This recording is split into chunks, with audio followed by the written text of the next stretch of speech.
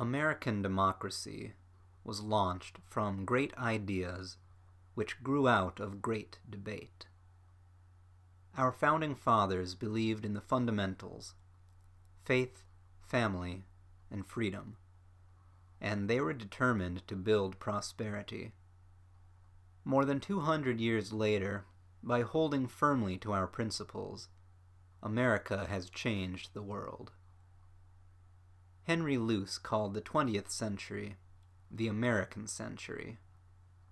If we are to ensure that the next century is also the American century, we must meet 5 great challenges: education reform, legal reform, healthcare reform, international competitiveness and market expansion, and governmental reform. The latest unemployment figures were released Friday. They held steady at 7.3%. But unemployment is still too high. Too many Americans are out of work. To get this economy rolling again, faster and stronger, Congress should have passed our economic action plan, but they reverted to form, tried to raise taxes and increase government spending. We can no longer afford this kind of business as usual. We need to reform Congress, and that is my focus today. G.K. Chesterton said, "We cannot discuss reform without reference to form." In the face of overwhelming evidence that change is necessary, Congress has kept reform on the back burner. It is up to us to turn up the heat. If we are to improve education, healthcare, our legal system, if we are to reduce red tape and regulation, if we are to make our country competitive and get this horrendous deficit down, we must reform the congressional process itself.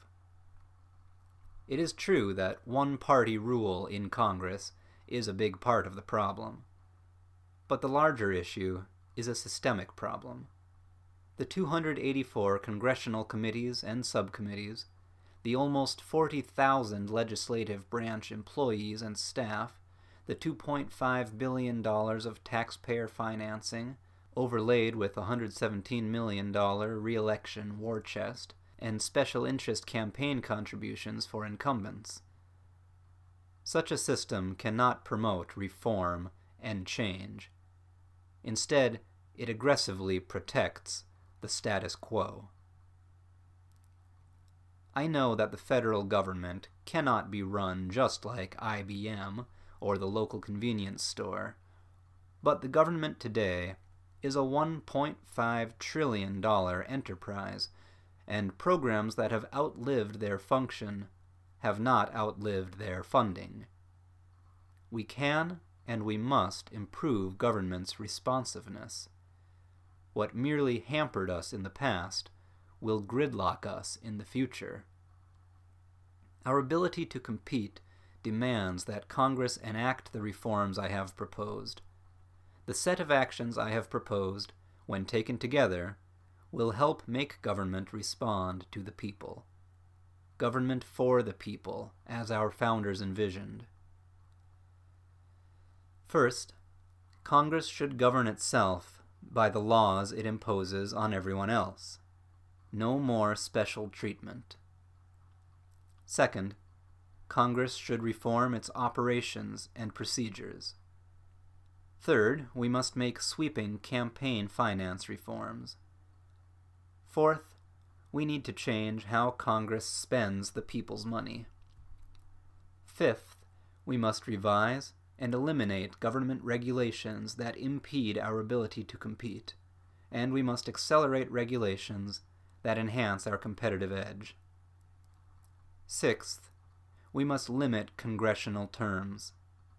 The cycle of virtually guaranteed re-election through the built-in advantages of incumbency must be broken.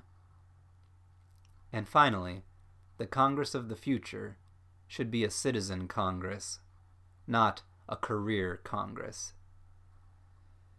These reforms, taken together, can renew our faith in government, restore the principles of our founders, and help guarantee for our children a new American century.